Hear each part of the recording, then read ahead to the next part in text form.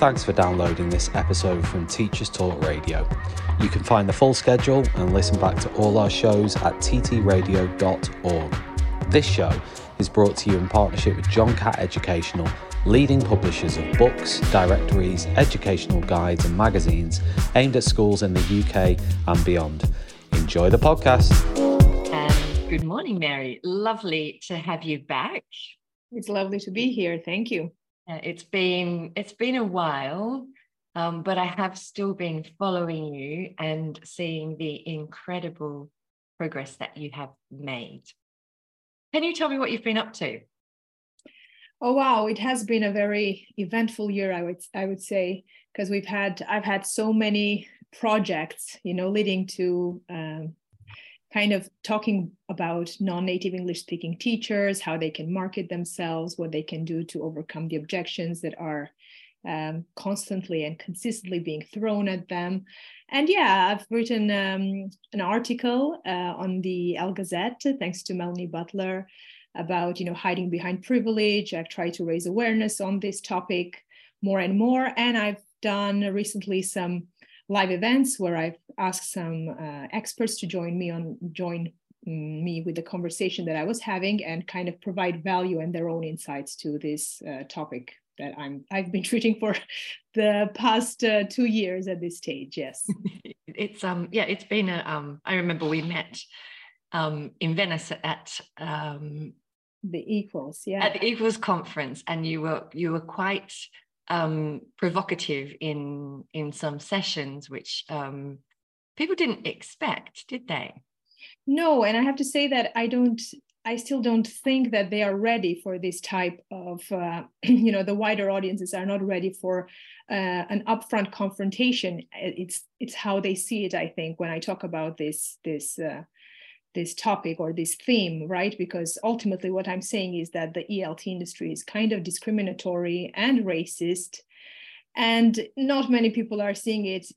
And some people are seeing it the same way, but they don't want to put themselves so much on the line as to speak about it as openly as I would. And, granted, I understand that a lot of people are maybe not in the place, or it's a taboo topic within the industry. But I want to take advantage as much as I can with my own platform in exposing it and, providing some insight and what I call real talk.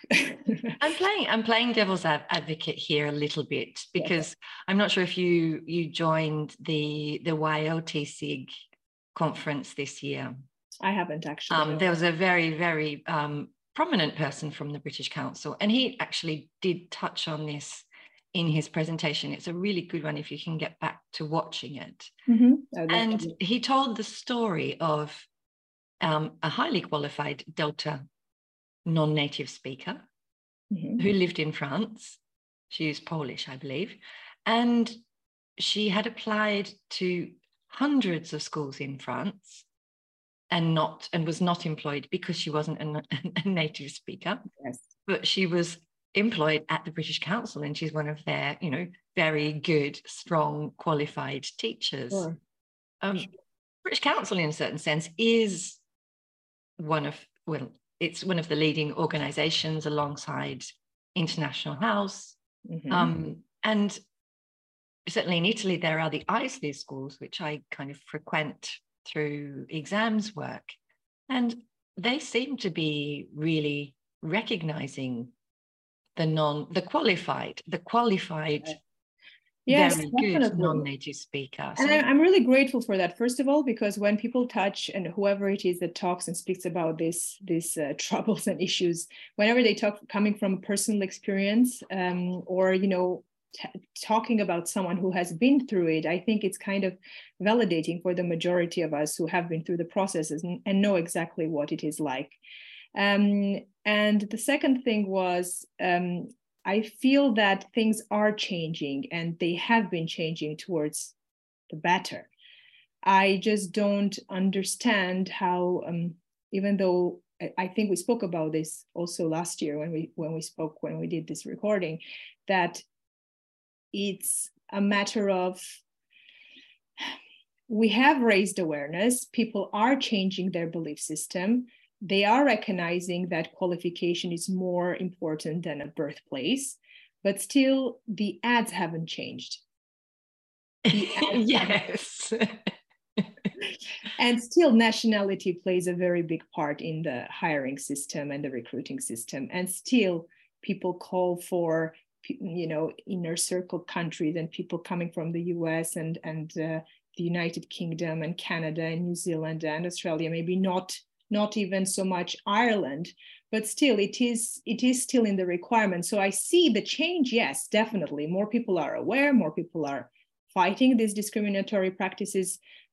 However, we can't say that the issue has been solved. I've been, since the last time we spoke, I've been more active on LinkedIn. And I've been getting, job ads and receiving some, I'm in the ELT professional groups, and I've been looking at what the conversations are about. And what kind of things do you do? I've noticed you've called out a couple of ads.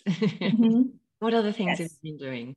Well, yes, I do that. I keep raising. I've been creating workshops, and an upcoming series is coming very soon on LinkedIn. It's going to be a free event and a session, a series of sessions with experts. I'm not going to be addressing this issue directly, as I think that maybe by spreading awareness through a kind of a wider prospect of conversations regarding ELT professionals could do better in terms of making it more digestible, I'm going to say. So you've essentially broken it down into small parts. Yes. I want to take a look at it with, the different, from the different perspectives and angles, and which are going to be very important and interesting for ELT professionals, whether they are native or non-native. So we're going to take that out of the equation for now. And really investigate, go really deep into what are we doing in the classrooms and what materials we're using, how the CEFR descriptors are playing a part in, helping us address certain issues or choose the resources or the materials in our lessons. So we're going to take it a bit from a wider perspective and angle, but I can't promise that I won't be bringing into, the conversation some aspects of being a non-native speaker in this general world of ELT, obviously, because it's something that pops up no matter what conversation we're having. So essentially, are you looking at some of the teacher competencies in the CEFR? Yes, as well as what are the, the criteria that defines a proficient speaker of English, for instance. Also the recruiting areas I'm looking into, where I don't want to reveal too much, as I'm right now confirming who is going to participate. They're going to be like dialogues, basically, between myself and participants who are very important names in the ELT industry. Okay, so it's going to be very, the first session is going to be about culture and language. So culture versus language. Sometimes they're intertwined, sometimes they're not. And the majority of English schools sometimes, or, they justify why they don't have non-native English speaking teachers, because culture is so important, and they feel that native speakers or local teachers can explain culture and be a part of culture awareness, to guiding their students into that process of learning the language and the culture. They are the ones that are more able and fit to do that. So that's going to be the first session, for instance. So I'm Australian, so I can talk about kangaroos, and we have everybody has Christmas on the beach. I mean, they're kind of stereotypes, aren't they? I agree with you, but I feel that there is a wide, there is this preconceived belief that in fact that is not true, because having lived and been and I say lived in the climate and air, etc., of Australia, then you would be more apt to be doing that. So a lot of people do believe it, and I sense that I want to have an open conversation with those who believe those things, and be really open-minded into trying to figure out how much of it really is how can we put it, trustworthy, or how much that could be actually something that is true. I don't want to come at it with a, as you have just now, saying, isn't that really stereotypical? So you don't agree with it, but I want to have a more open attitude and an open mind. I've actually lived more of my life in Italy than I have in Australia now.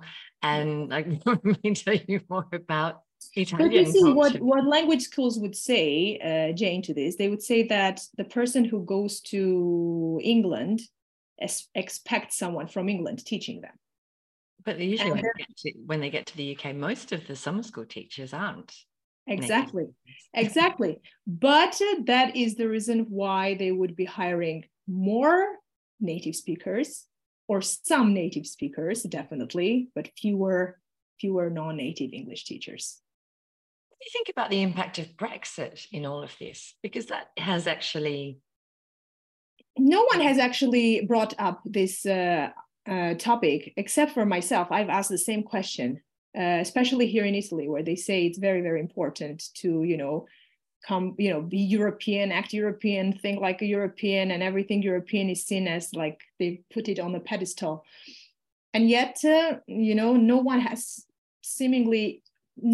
the awareness of saying, well, the UK is not part of Europe anymore. No one has had that enlightenment. And we're pretending. I know a lot of language schools are having real trouble recruiting because there isn't that easy flow of people from the UK.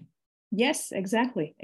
And so many people are talking about, sometimes they justify, especially in Southeast Asia, you don't have the requirements, the right passport to go and teach in terms of visa applications and so on and so forth. But it seems that, or at least, I don't know if anyone who has reached out to say otherwise, that I don't think the UK citizens have had any trouble getting permits or visas to go anywhere, even though they're not part of the European Union anymore. So I'm not an expert here on the matter, but the fact of the matter is that no one seems to be questioning or asking themselves why certain things are still the same way, going in that same line and in that same direction.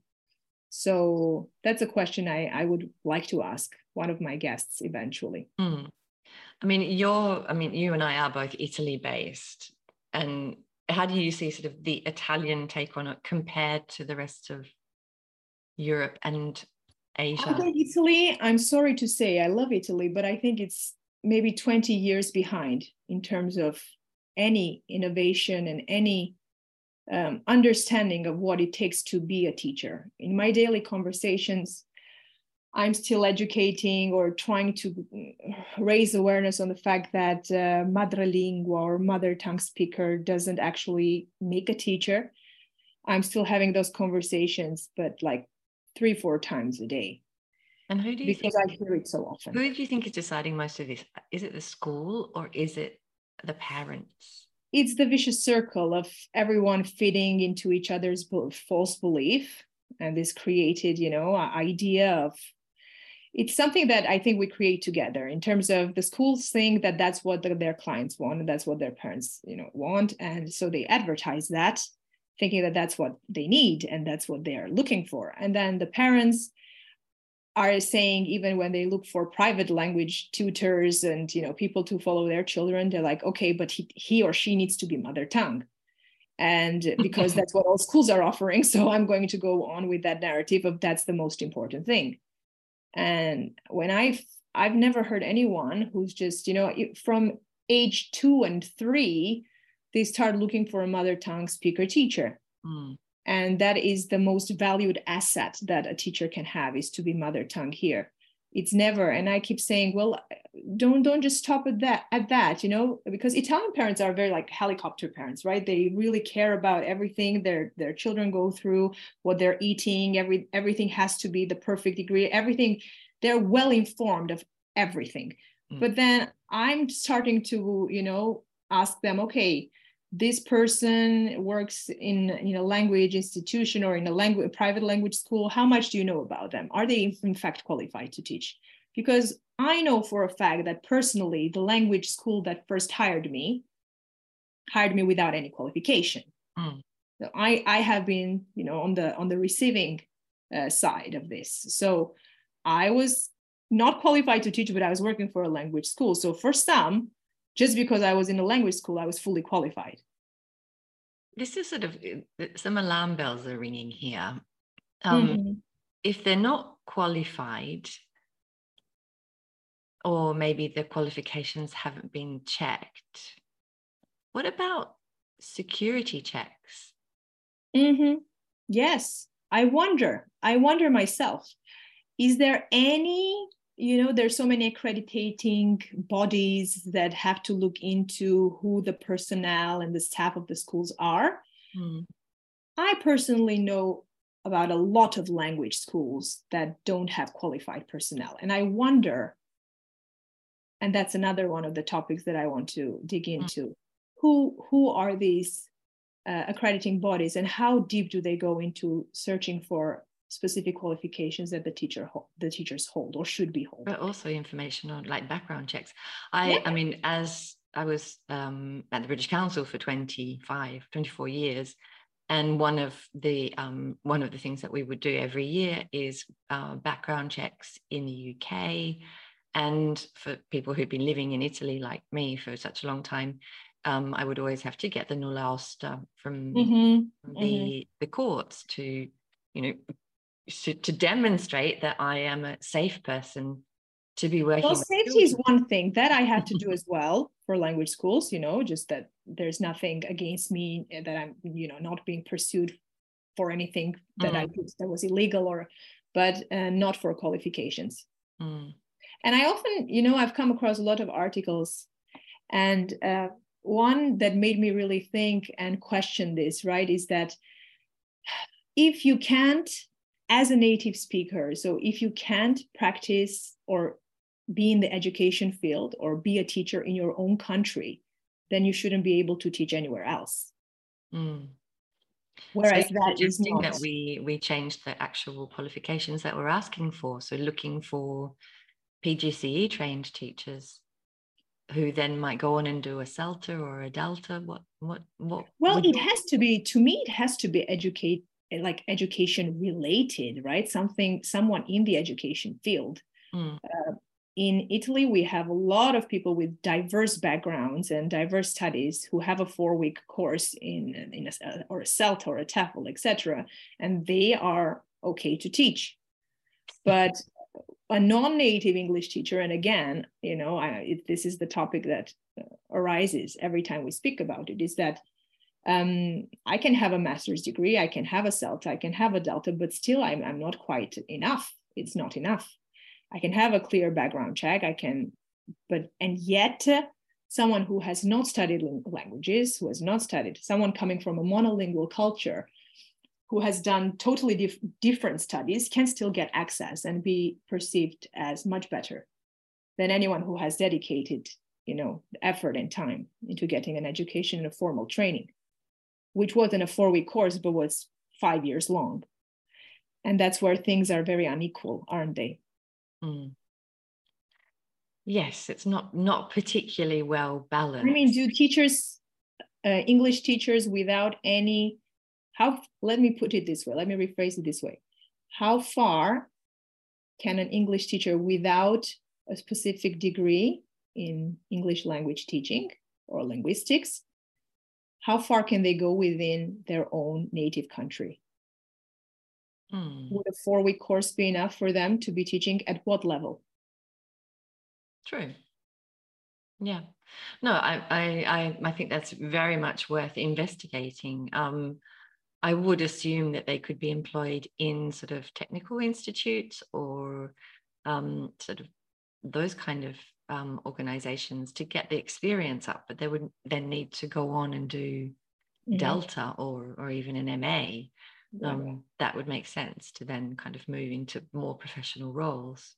And I also wonder why the Delta, for instance, in Italy is not such a recognized qualification at all, whereas it's fully recognized everywhere else, really. But Italy doesn't seem to have it on their map. Yeah, I had a friend. But even like, I know, for example, I'm looking into doing a master's next year, And I know that a lot of organizations will recognize my Delta and give me points for it. Yeah. Towards the VMA, so I don't have to do certain core modules, which is really great. So they're recognizing it at master's level, which is the level it is actually pitched at. But here in Italy, it doesn't seem to be worth anything. But then, I mean, I've got friends who are at university, and they have since, you know, they joined sort of university 20 years ago, continually have to reapply for their jobs. And they've done masters, but they're not recognized. Yes. I had that same thing when I was applying to do my master's in language studies. So it was like that. And I think that I had to fish out for my Delta handbook to demonstrate that I was at least a C1 and C2 level. Because they wanted a proficiency level certificate, and I didn't have one because I had a teacher qualification. I didn't think I needed a proficiency kind of test done.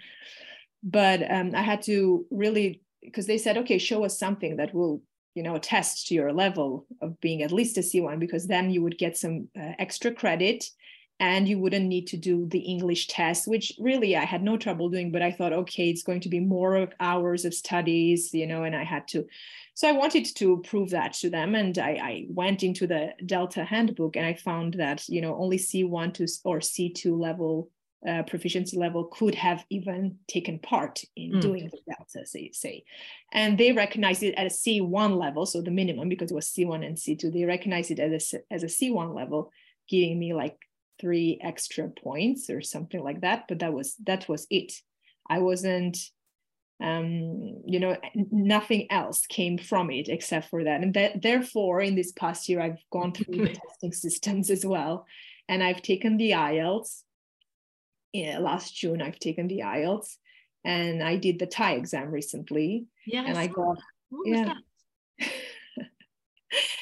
You know, test for interactive English. I'm actually glad I did it because it really tested my skills to a C2 level across all skills. And unfortunately, again, that is the level expected of non-native English teachers in some organizations. So C2 level across all skills, which is, I assure you, very hard to get, especially if you're taking a test like, I don't know, a proficiency test like the IELTS, for instance, because it's literally, I would say probably someone has obtained a 9 in all skills, but it's really, really hard because it's, you know, a high stakes exam.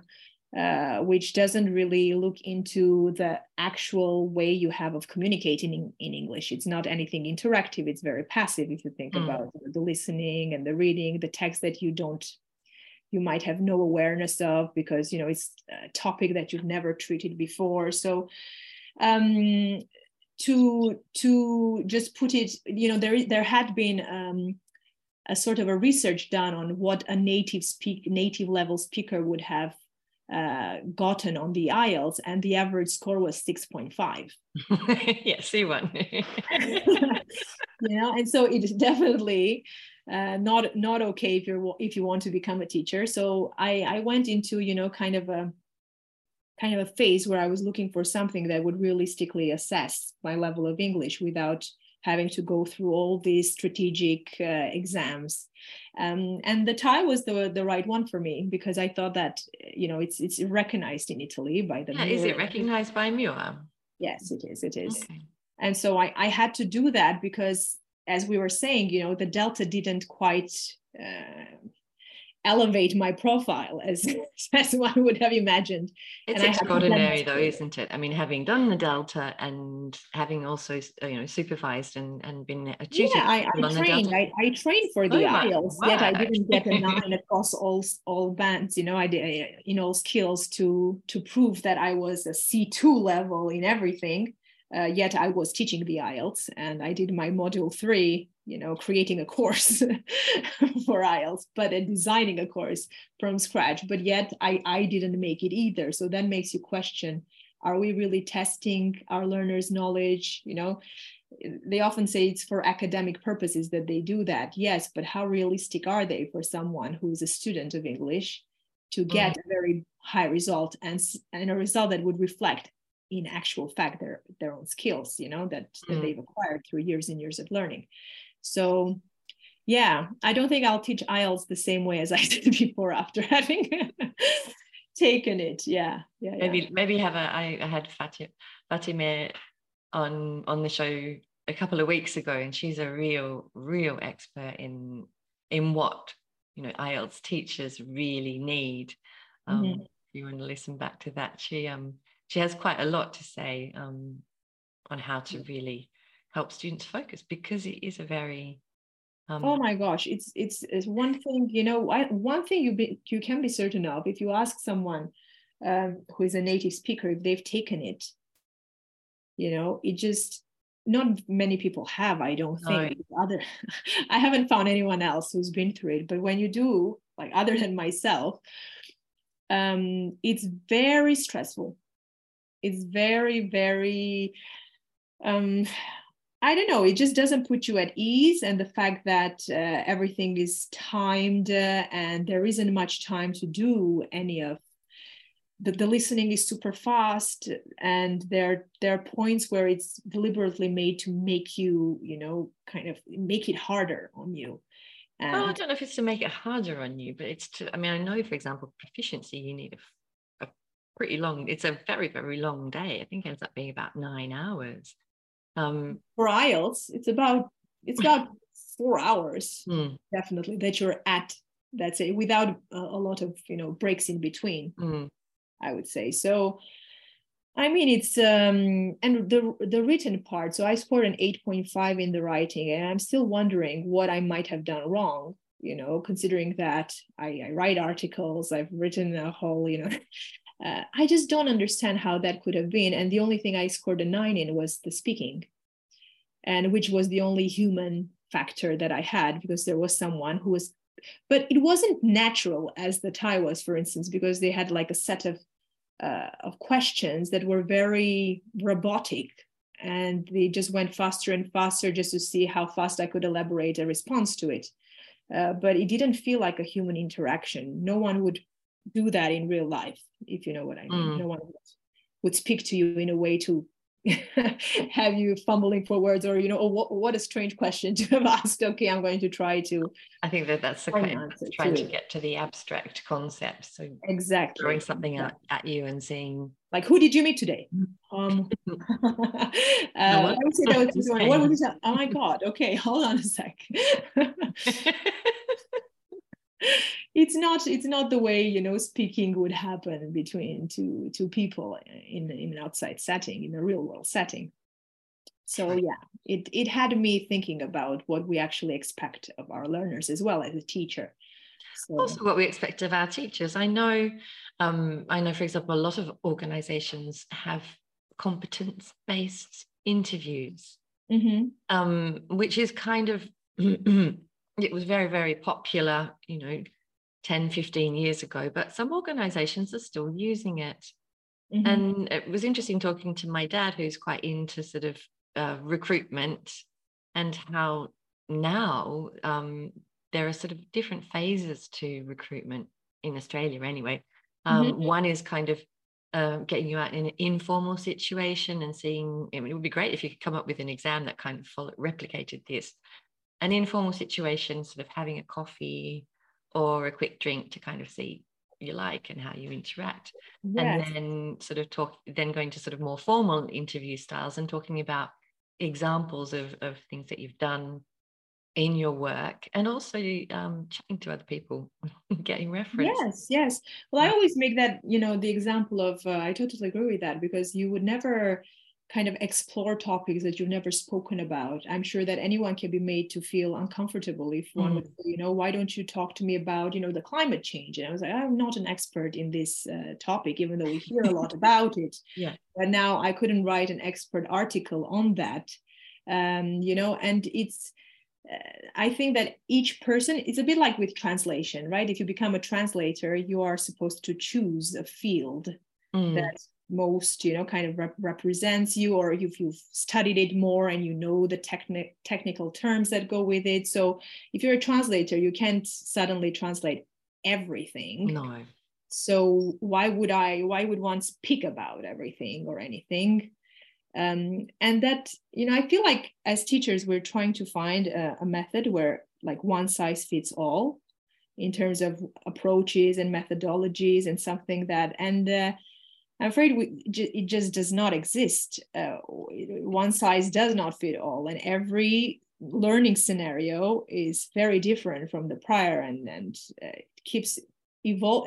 That's why I think, with all this artificial intelligence is coming out and the things that you can do, it still needs a human feedback, doesn't it? Because it wouldn't make any sense if someone in that position and with that awareness of what real life is really like can actually say, well, I can use this, but this, no, it's not appropriate. That's the only thing we can count on, is that human feedback of a professional, a qualified professional that would say, okay, I'm not going to use this. And that's really, I'm changing the topic here a little, I'm aware, but excuse me if I digress, but that's the point with artificial intelligence, right?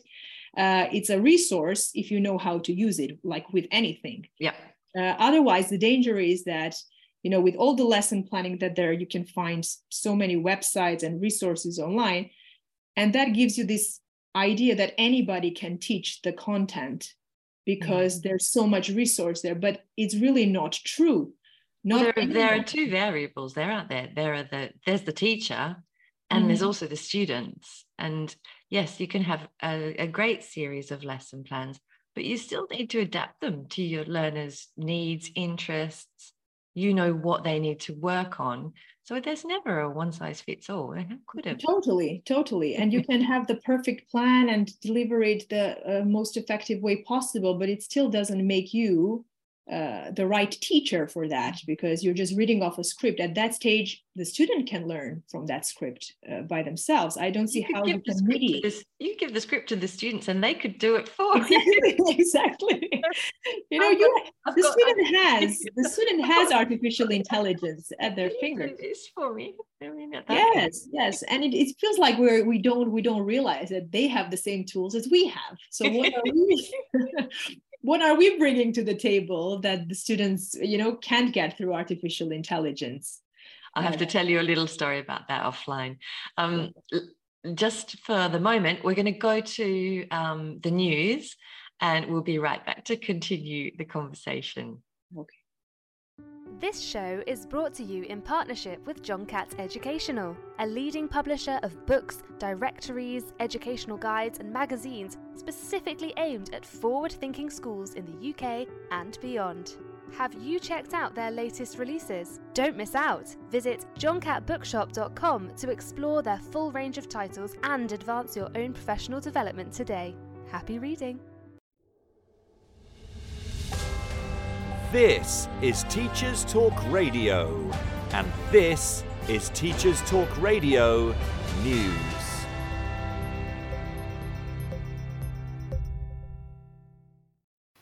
At the National Higher Education Conference, Unison Assistant General Secretary John Richards opened proceedings with a damning critique of the government's approach towards university education, according to Unison's own website. Mr. Richards focused on out-of-touch ministers who failed to understand the current funding crisis, and pointed out that the funding models across the UK seem to be broken.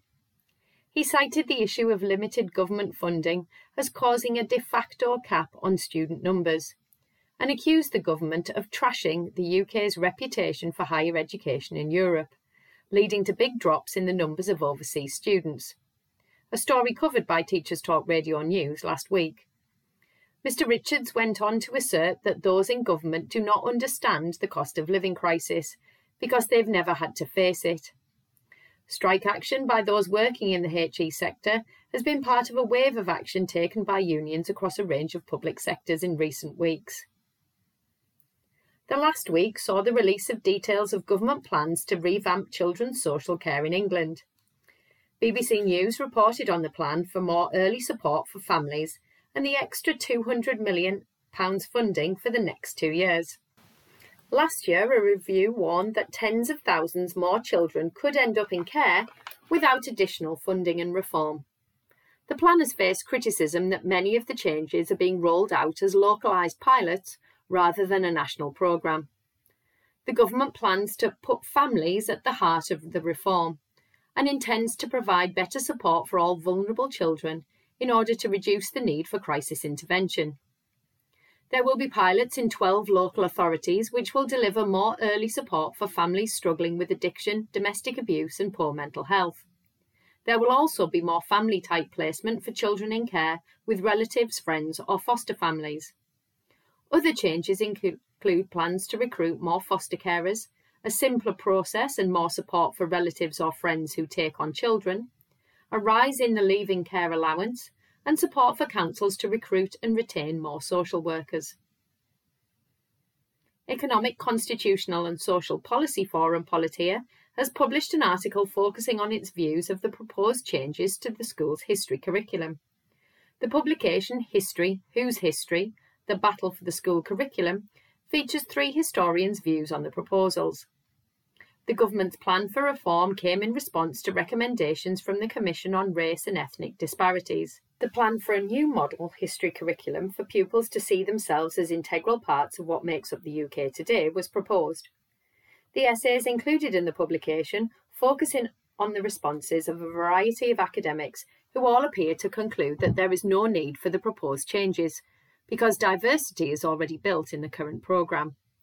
Further details of the publication and forum for debate can be found on the Politeia website. Finally, a school principal in a rural part of Northern Ireland has expressed concerns over safety after it emerged that recruitment of lollipop men and women is being frozen. It comes as part of a drive to save money. The current power-sharing deadlock in Stormont meant no budget could be agreed and significant cuts needed to be made. The principal of a rural primary school, Donna Winters, told the BBC that until recently there had been consistent crossing patrol staff that have been vital in making sure pupils can cross roads safely, but that they have not had staff since December. The school has had to resort to employing a patrol staff member directly and, when they are absent, teaching and support staff have to fill in. Ms Winters went on to point out that safety was not an area where cuts should be made. This has been your Teachers Talk Radio News with Joe Fox. This is 2 Minute Tech with Steve Woods, your tech briefing on Teachers Talk Radio. Hello, it's Safer Internet Week, with the official day being on the 7th of February. This year, the UK Safer Internet Centre focuses on Want to Talk About It, making space for conversation online. They've got loads of educational resources on the website saferinternet.org.uk, banded into 3 to 7, 7 to 11, 11 to 14 and 14 to 18 years of age. They are even translated into Welsh and have adapted resources for SEND and ALD. So, they have pretty much covered all bases. You need to take a look. But why do we need to get our young people talking about this? Well, let me try and give you an idea in one breath. With an estimated 5.16 billion people using the internet, that's 64.4% of the world's population. It's estimated that around 500,000 predators pose a threat to young people daily, with the main target being 12 to 15-year-old children. With a quick search of statistics from the internet, I found supposedly 1 in 25 children will be manipulated in some way this year, and 80% of predatory behaviour will be through social media. This coupled with only 15% of parents actually knowing what their children are doing online makes this an issue which definitely needs to be talked about with our young people. To get some perspective on this, every 60 seconds TikTok users watch over 167 million videos. Data never sleeps. We need to know how to stay safe because the sheer volume of data means it cannot effectively be policed. Please send your thoughts amongst the 575,000 other posts every 60 seconds on Twitter at TT Radio Official. I'm Steve Woods, and that was 2 Minute Tech. 2 Minute Tech with Steve Woods, your tech briefing on Teachers Talk Radio. And welcome back, Mary. We were just in the break just talking about you have quite a lot of interactions on social media, and I love reading them. I think there are lots of lurkers out there that are listening and liking, or reading and liking. But you just mentioned that you wrote to someone. Yes, because LinkedIn, I think, is becoming very aware of this, the native speakerism issue. And Some people write about this discriminatory practice of wanting certain teachers from certain locations, and I posted something on it as well. And this lady answered that she's an English language teacher, but she's okay with people, or referring her own students at a certain level to other teachers who are native speakers, because she understands how that might be the case and better for them. But how is it better for them? I think this is the case is here. The case being is that when you have this imposter syndrome, or you have been fed this narrative for such a long time, you start to believe that you are not as good of a teacher as you might think you are. And this lady, I think, and I wrote to her saying that I think that you have, not that I want to be judgmental, I don't know anything about her, but reading that she's a qualified teacher, and then she takes her students up to intermediate level and then passes them off like willingly. She loses her clients over the fact that she herself tells them, okay, your journey here should end with me, because this is all I can give you. And why don't you go to a native speaker who, you'll learn more from someone who is basically unqualified, but, more apt to teach. And it really bugged me a lot. And I realized, there's so many conversations that need to be had, not only for, the parents, our clients and recruiters, but also the teachers themselves, because, the practice turns into belief, and you're really setting teachers up for failure once they believe that they in fact are not good enough. I can see that. I can see if you're a new teacher starting out, you might want to start although teaching beginners for me is a lot more difficult than teaching a B2 class. Yeah. When you go and actually teach a beginners class again, it doesn't happen very often for me. You really have to stop and think very carefully about the students and what they need, and there's a lot more planning that goes into that. But in the past, sort of in language schools, there was that idea that there was sort of the new teachers would get the pre-intermediate, intermediate levels, and then as you got more experience, you could move up the levels and start teaching advanced and proficiency. And I remember many years ago, we kind of turned that on our head, because we had so many experienced teachers, and the people had kind of got stuck in levels. And a couple of really good teachers said, we're sick of teaching B1 and B2 advanced class. And they're like, yeah, you're absolutely right. But then the people who'd been, like the really experienced teachers who'd been teaching the advanced classes, were really peeved that they then had to come back and they had to come down. It's happening in the primary school as well, when you have to go from 5th grade to 1st grade, and it's like, oh, I'm not ready, to go from age 10 to age 6 again. But that's not the point of being a teacher. No, the more varied your experience, all the better. I mean, you need to change levels, because if not, you just get kind of stuck in the day-to-day teaching the same thing all the time. Yeah, and more teacher talk on that is that when I began teaching for this school that hired me, and as I was non-qualified but sounded the part, I did an upper intermediate class. I remember it to this day, like that was my first experience teaching upper intermediate. Okay. And I remember that I was, I had a conversation. Thankfully, it was the first lesson. I didn't know the student. I didn't know the level. I was just handed the books. Here's the key to your office and go and do this, in company course, by the way.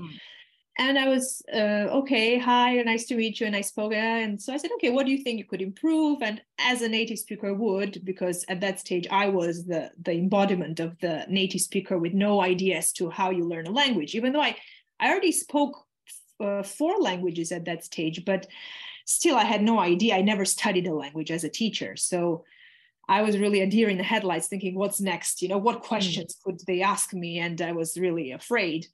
And then it was, for me, the hardest part is studying phrasal verbs. I was like, oh yeah, what are they?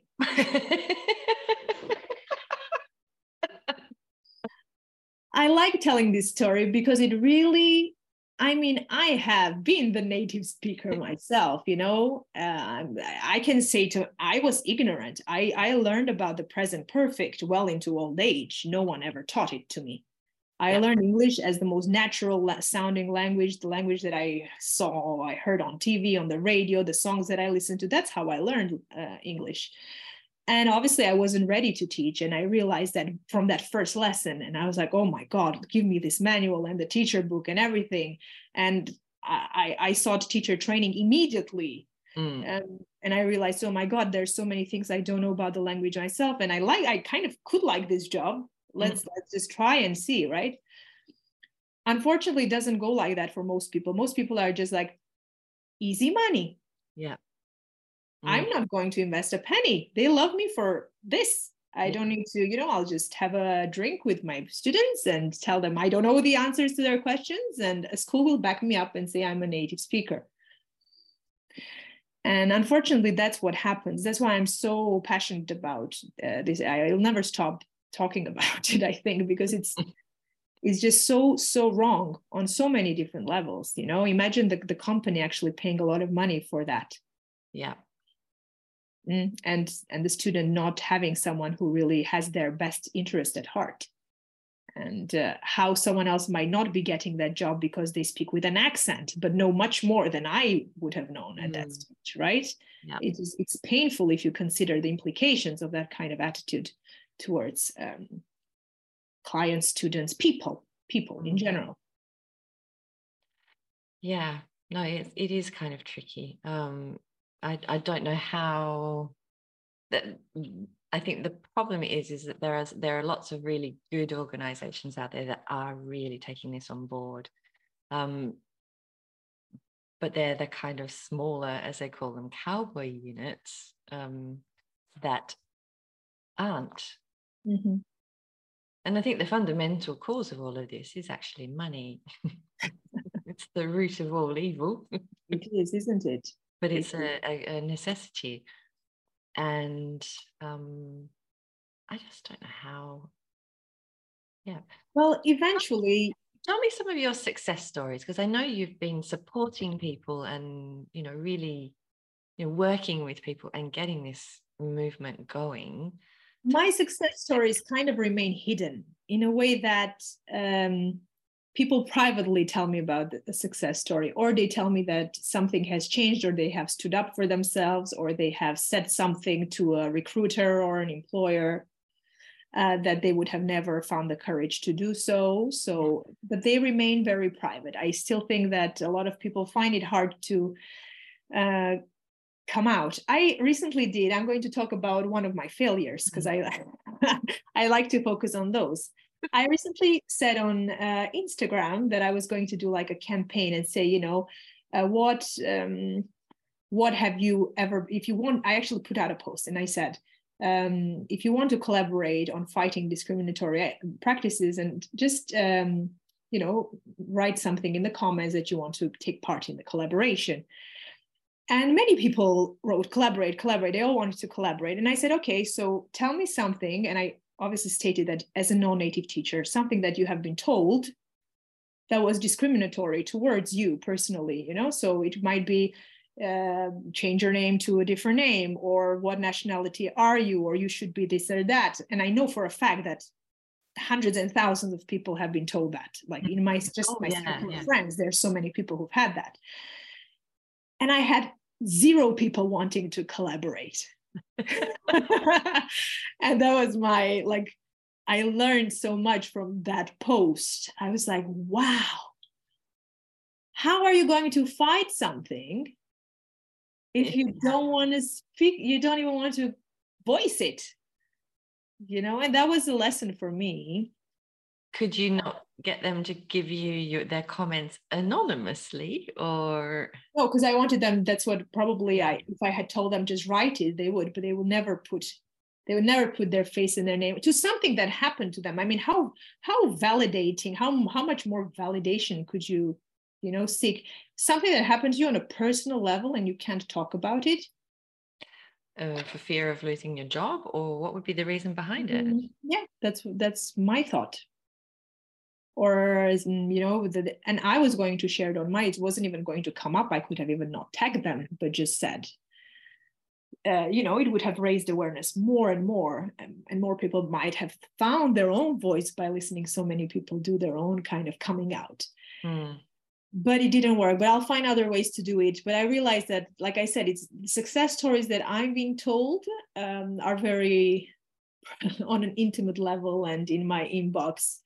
And I take very, very much pride in that. And sometimes it's the actual teachers or recruiters that change their way and they're fighting the system, this backward mentality. So I'm very happy if that happens. And sometimes it could be, someone changing their mind just for like one candidate or two, just because they have, they've seen something or someone has told them something. And I think people underestimate the power of influence. The power that you might not be in the place to make certain decisions, but you can say something that will influence that person's behavior towards even the slightest form of discriminatory practice. And I mean, I noticed there was a post recently on LinkedIn regarding language teachers in Thailand. Was it Vietnam? In Vietnam, I think, yeah. And I think the people that were commenting most on that were actually yourself and the president of IATEFL, Alex. Do you know what I mean?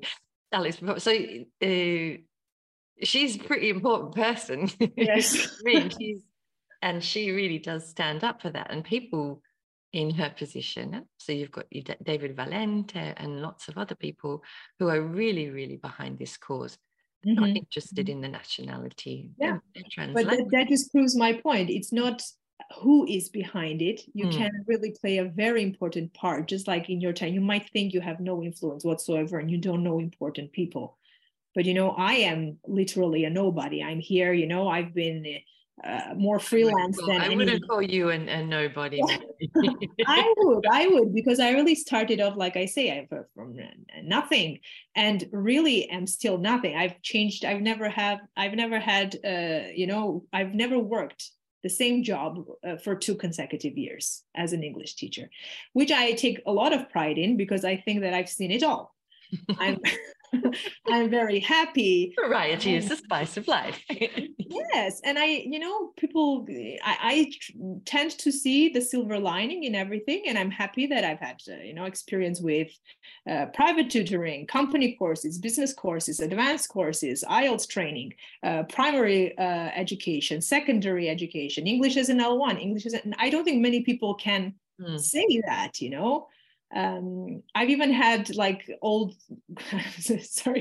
elderly people, old grandmas coming to. I've had like my eldest student was like 85. I've seen it all, and I'm really happy that it has given me like a wider perspective. But literally, I don't think I have any influence. If I think about it, if you think about, I'm not within an organization for a long time to be educating anyone. But I have created this sort of platform where I openly talk about things. And that has given me enough power within itself to maybe change or bring a fresh perspective into the minds of those people who have a phone in their hands. So it has changed a lot. And I've heard recently that someone has used me in their own private language, a private course, as a personal branding kind of figure. I'm very good at personal branding, apparently. I didn't know I was even doing that, So I just realized, there's so much power into what the testimonial that you bring as to what has happened, what you're doing, and it changes people's minds when you're open about certain things, especially those things that require kind of a reflective process and a reflection upon your own identity in somehow, both as a teacher, as a human, as a person, and why we are judged. Or why we judge ourselves. We could make it a metaphor. It's like a little can. You're just slowly, winding it open, and eventually it's all going to come out, isn't it? It is. Well, it's unavoidable. Yeah. It's unavoidable. But yeah, you have to, like with teaching, you have your reflective practices, and they're the most important ones, especially when you've done your a lesson plan, you've done your teaching, et cetera, then at the end of the day, you have to kind of self-reflect back on what it is that happened, So we need to be asking ourselves certain questions to not go down that kind of rabbit hole into thinking I'm not good enough, or what went wrong, or why am I not. So you have to ask yourself these questions. And in these busy times, no one really takes the time probably to reflect. I myself hadn't reflected on it when time and time again, at first I was being given job opportunities without being qualified. I never questioned myself. I just thought, oh, they're weird. Okay, let's go with it. Yeah. So people don't talk about all these things that are happening around us, or things that are happening to us. And we don't even give ourselves the time to elaborate on what just happened, right? Do you think though that, I mean, you really started out sort of during the pandemic was kind of when it all started to come together, and now we're really only just starting to get back out there. So do you think that might have some kind of influence on impact? Well, I think I'm glad the pandemic brought about the whole online industry and gave it so much more value than it did. I remember I had bought a book on teaching English online before the pandemic, because I was approaching motherhood, and I thought, okay, I think I can do things, but I'll do it. I'll take my business online and do it there. And then little did I know that we all went on lockdown, and we tried to reinvent ourselves. We started to understand the value of also this, training courses, webinars, events that we could participate. And really, like we were saying before, the resources at our fingertips are amazing. But we realized that we could build this connection with anyone and everywhere across the globe, which should bring us closer. One might think that everything that's happened up until now should have brought people closer. I mean, half of the people I'm in contact with, they're from across the globe, like in a different part. And we're still, I'm very upset to have these different realities, especially if I think of Southeast Asia, where I have a lot of contacts with people who are very, they're excellent teachers, they're professionals in their field. And they keep telling me, and recently I did an event with over 200 people participating, more like in the Arab countries, that they are experiencing lesser pay. They're experiencing, like on the ad itself, it just says that if you are this teacher, you're getting this much. If you're are we even in the same world? Are we even on the same planet sometimes? It's even worse. You know what I mean? There are no laws in place. I mean, here there are laws that are not respected. Yeah. But at least there is some law that has been conceived, maybe not like we were saying. Is someone actually following up? I mean, there's Italian law, European law. I don't think European law is being enforced. Which is the old Italian. It is a paradox if you think about it, because, so the idea that no one is doing anything there, and I'm constantly reaching out to people who might know someone who has even a concept of what actually is being worked on. Yeah.